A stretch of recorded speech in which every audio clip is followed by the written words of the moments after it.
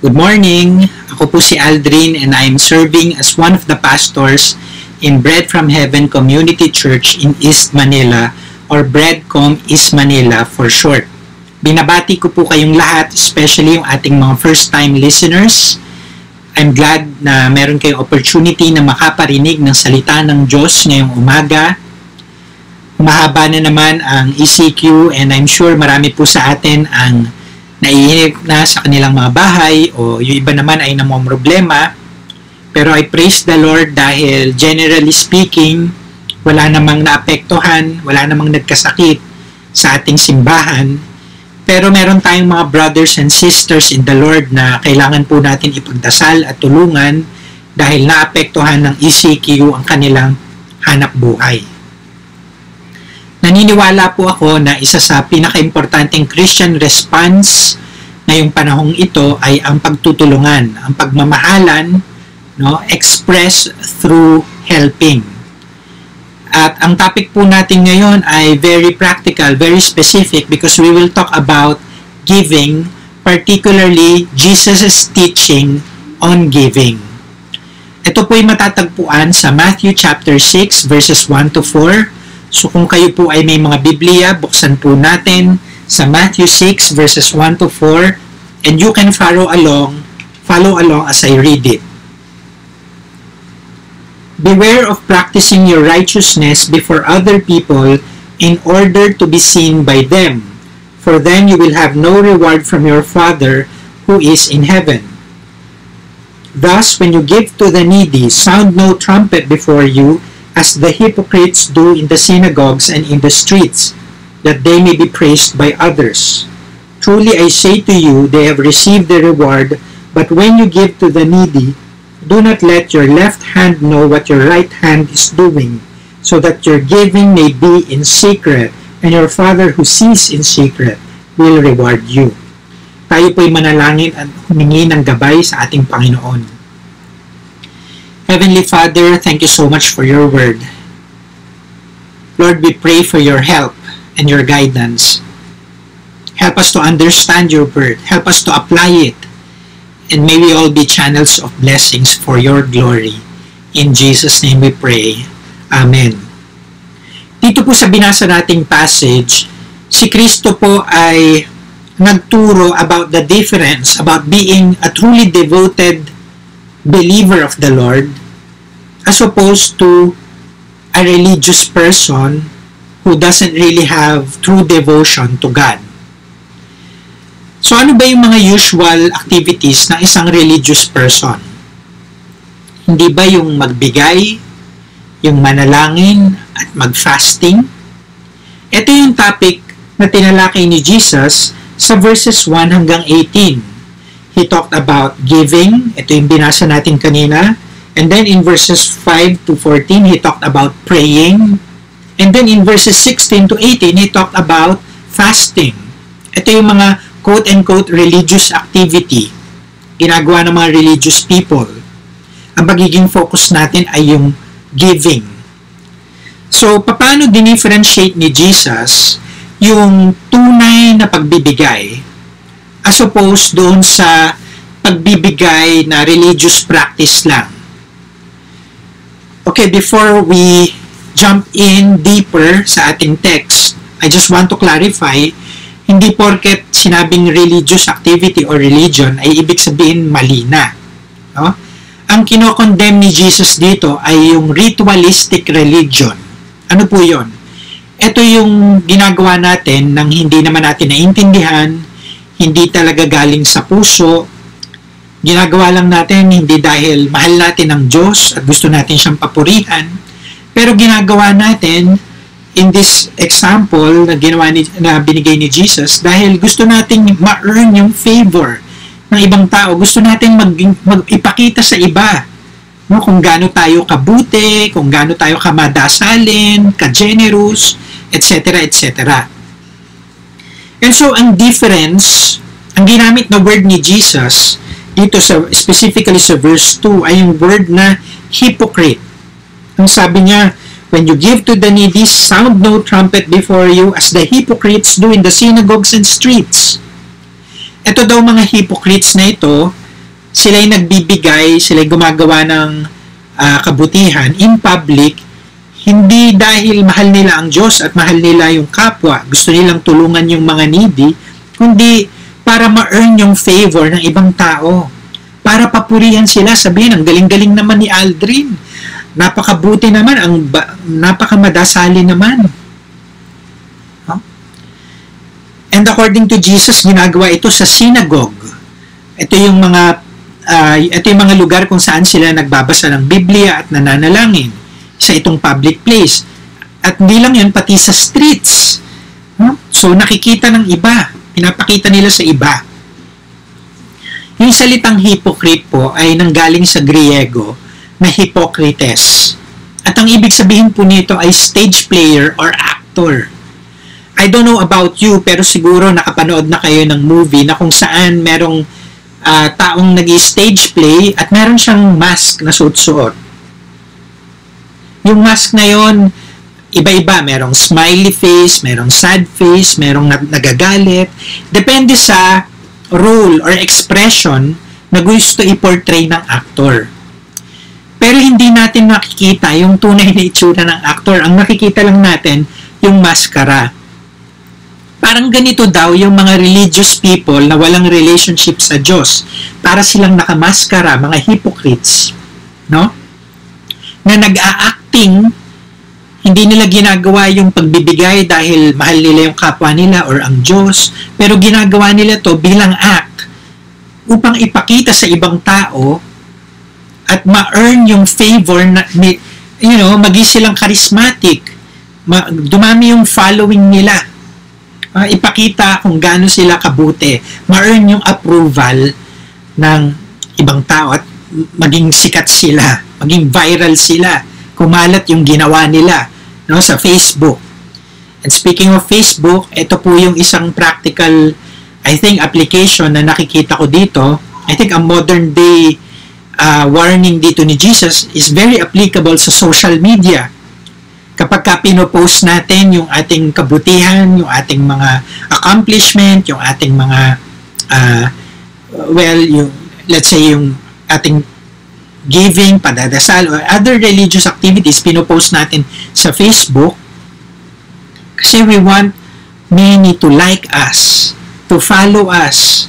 Gusto natin maging viral. Pero hindi dahil mahal natin ang Diyos. Now, having said this, hindi ko naman sinasabi na every time mag-post ka sa Facebook ay, hypocrite ka. I'm not saying that. Pero ang sabi ni Jesus sa verse 1, take a look at verse 1 again. Sabi niya, beware. Mag-ingat ka. Beware of practicing your righteousness before other people.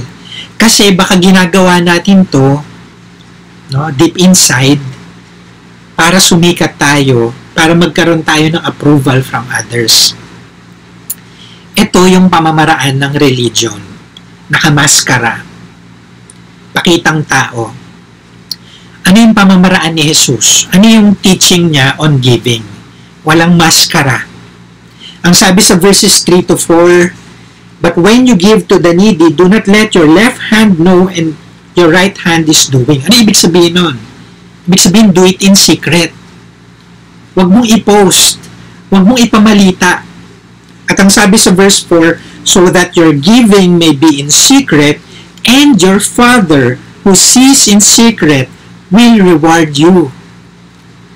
Brothers and sisters, ang difference ng taong may relationship na genuine sa Panginoon versus sa taong religious lang pero wala namang relationship sa Panginoon ay yung taong may relationship sa Panginoon walang maskara. Siya ay God-centered. Whereas yung taong religious pero walang relationship kay Lord ay man-centered. Bakit ko sinabing man-centered?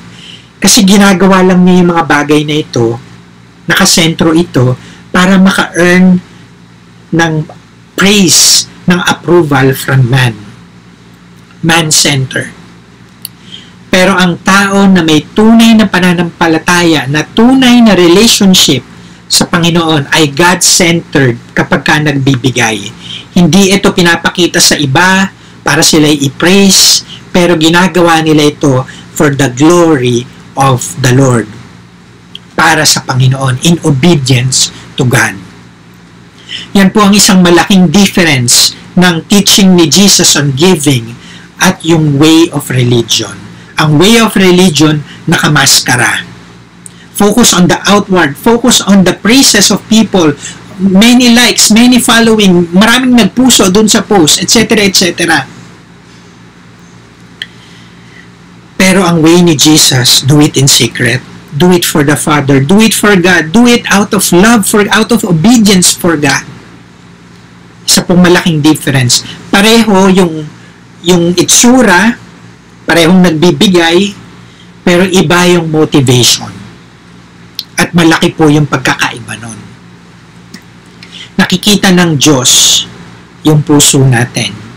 Alam ng Diyos yung ginagawa natin. Kung ito'y ginagawa natin para lang magpakitang gilas o ginagawa talaga natin out of our love for Him. Brothers and sisters, how many times have you done something right? Have you done something na siguro tumulong kayo, nagdasal kayo, or whatever, and deep in our hearts, we desired na papurihan tayo at magustuhan tayo ng mga tao? How many times have you prayed at ginawa mong mabulaklak yung prayer mo? Not because you love God, but because so that people will say, ang galing naman niya mag-pray. Sana maging ako katulad niya ako. Katulad ko siya. Tama ba yun?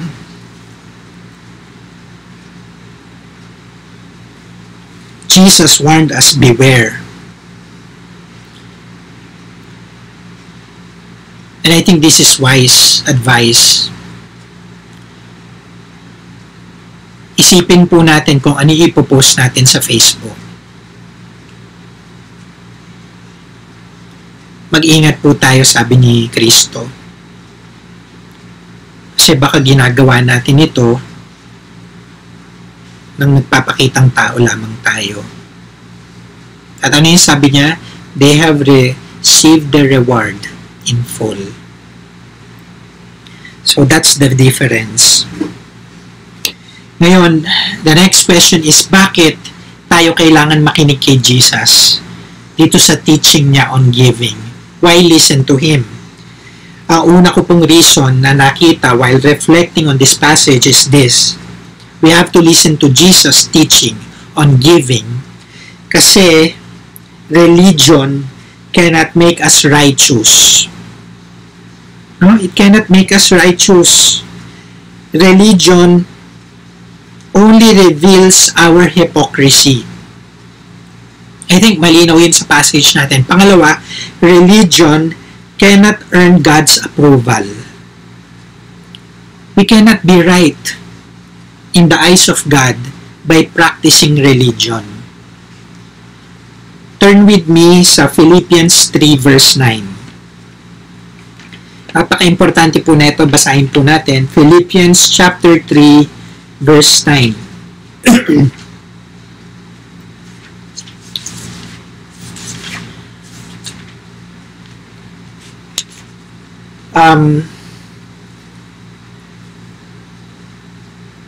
Sabi dito ni Apostle Paul, actually, let's start sa verse 8. Ang sabi niya, indeed, I count everything as lost because of the surpassing worth of knowing Christ Jesus my Lord. For His sake, I have suffered the loss of all things and count them as rubbish, garbage, in order that I may gain Christ. And watch this, verse 9, and be found in Him, not having a righteousness of my own that comes from the law, but that which comes through faith in Christ, the righteousness from God that depends on faith. Ano yung sinasabi dito ni Apostle Paul?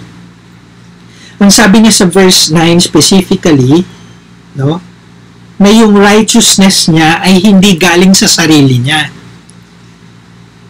Wala sa atin yung meron tayong righteousness na dahil sa righteousness na to, we are saved, we are approved by God. Ang sabi ni Paul sa verse 9, yung righteousness niya is not found of his own that comes from the law, but that which comes through faith in Christ Jesus, the righteousness from God that depends on faith. In other words, wala pong magiging righteous sa paningin ng Diyos through our righteous acts, through our giving, through religion. Kasi po, ang pamantayan ng Panginoon ay perfect. Pero wala naman sa atin ng perfect. Siguro righteous tayo. Mas righteous tayo kaysa sa co-worker natin, sa classmate natin. Mas righteous tayo kaysa sa kapitbahay natin, sa kaibigan natin. Pero wala sa atin ang righteous na ayon sa pamantayan ng Panginoong Diyos. Kasi ang pamantayan ng Diyos ganap. No? He is holy, holy, holy. He is perfect. And so, we cannot be righteous. We cannot earn righteousness. We cannot earn the approval of God by doing acts of righteousness. And very clearly, doon sa binasa natin, ang sabi pa nga ni Jesus dito, yung tendency natin when we do these acts of righteousness, ang sabi niya, tendency natin is to be self-righteous, to be hypocrites. Diba? To be honest. If you will be honest, how many times have we done something para magustuhan tayo ng iba? Para ma-approve tayo ng boss natin, ma-approve tayo ng teacher, ng magulang natin, ng kapwa natin. How many times have we done the right thing, not because we love God or we love others, but because we love others to love us and praise us? Di po ba? Pero ang sabi, none of that can earn the approval and righteousness that God is looking for. Ano yung sabi ni Apostle Paul again in Philippians 3:9? Yung righteousness na ito only comes from faith in the Lord Jesus.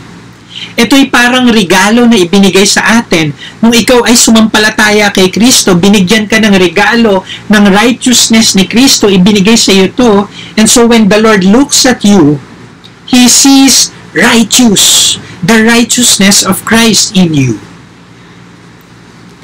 So kailangan natin makinig kay Christ sa teaching niya on giving, kasi baka ginagawa natin itong mga acts of righteousness, acts of giving na to in order to receive the approval and to be righteous in the eyes of God.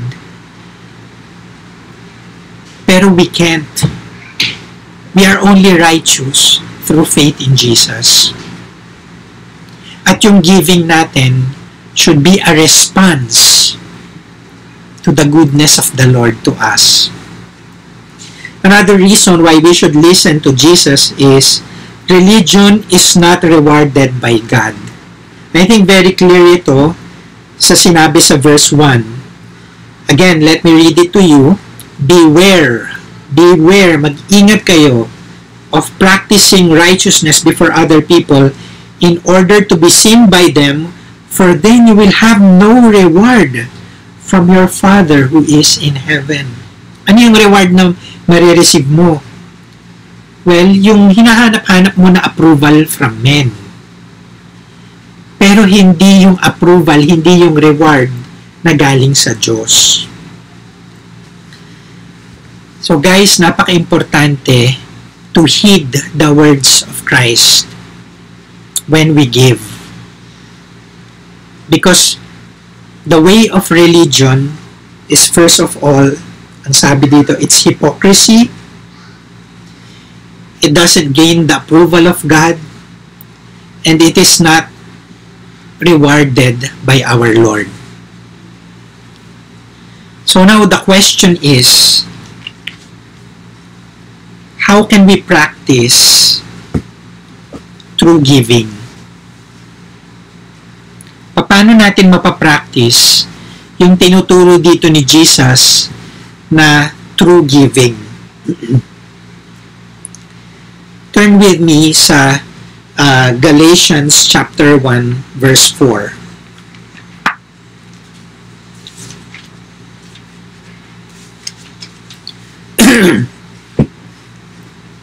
Actually, let's read from verses 3 hanggang 4. Galatians 1, 3 to 4.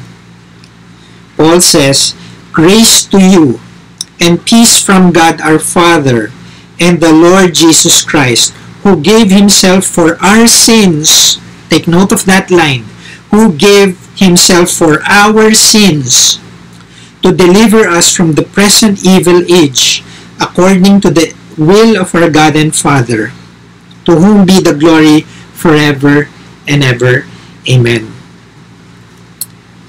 First, ang sabi dito ni Paul, Jesus gave himself for us to deliver us.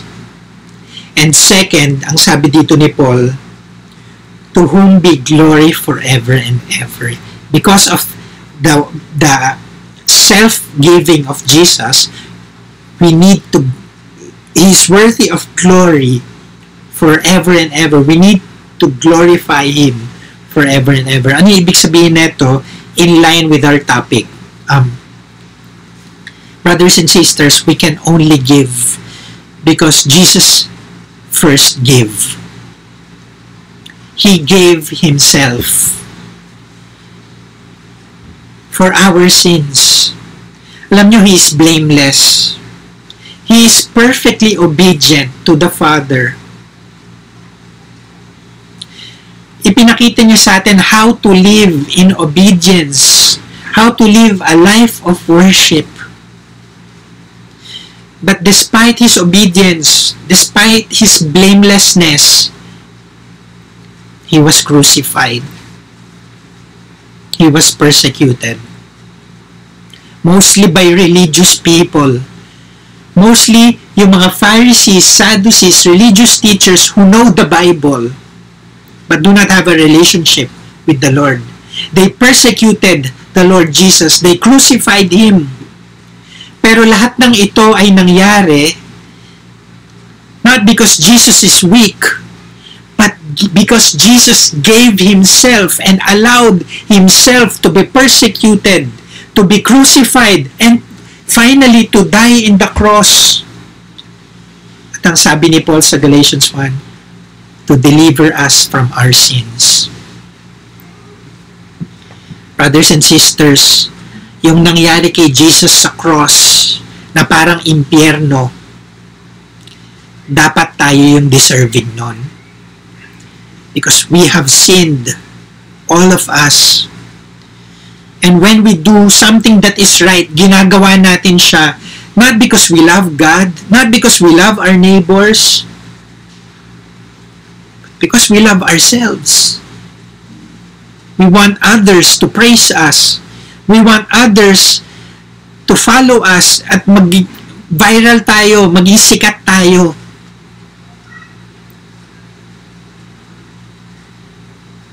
Guys, come to think of it, sorry for the word, but how pathetic it is sa panahon ngayon na ang daming nahihirapan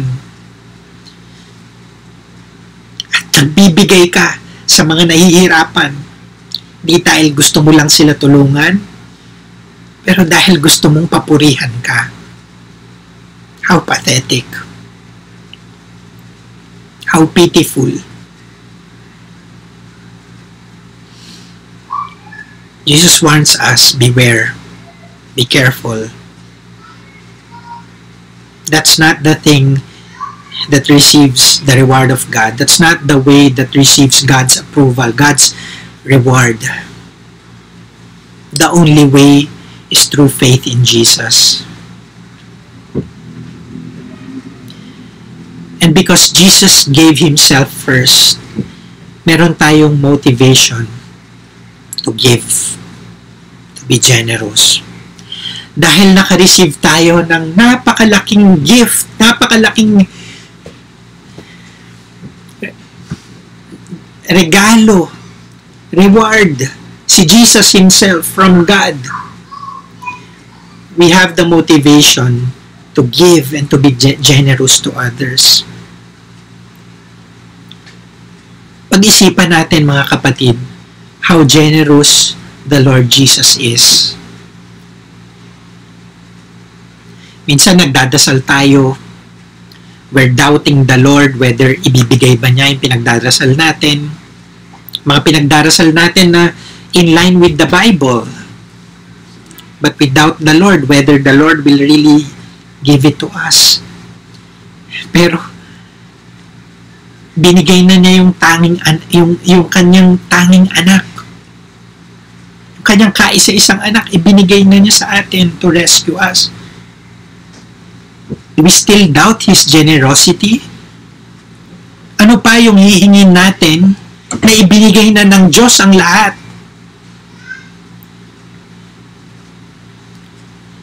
Brothers, let me put it this way. If you really realize yung malalim na realization sa puso mo at isipan mo, how much the Lord gave to you, that should motivate you to be joyful and to cheerfully give to others. That should motivate us to obey the teaching of the Lord. Ito po yung gospel. While we were yet sinners, Christ died for us. The Lord gave His Son to deliver us from our sins. This is the good news. Binigay niya lahat sa iyo.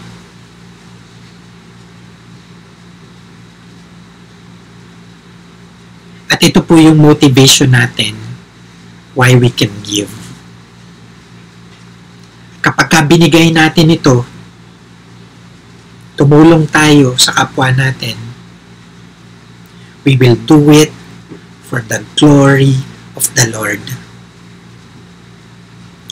Not to receive the approval of people, but to worship the Lord. Because He gave all in order to rescue us.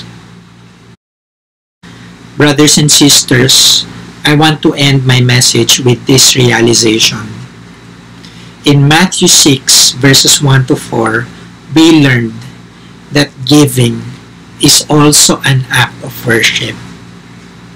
It is to be done out of obedience and love for the Father, not to receive praises from other people. Maraming paraan para magpuri sa Panginoon. Tayo'y nagkakantahan, nag-aaral lang sa Kanyang salita. But I think, especially in moments like this, na maraming nahihirapan, very important act of worship is giving. At ito yung pinaka-obvious na ginawa ng Diyos. He gave His Son in order to rescue us. My prayer is that our church will really have a deeper appreciation of the gospel, of the giving, the self-giving of Christ, and that we will realize how precious the gift that we receive from God. At dahil dito, we will be generous. We will have compassion, especially to those who are in need. So kung meron po tayong nangangailangan na kapitbahay, kaibigan, let's extend the gift, the blessings of God. Let's be channel of blessings. We don't need to post it. We don't need to announce it. But let us do it motivated by the self-giving of Christ. And so we do it for the glory of God.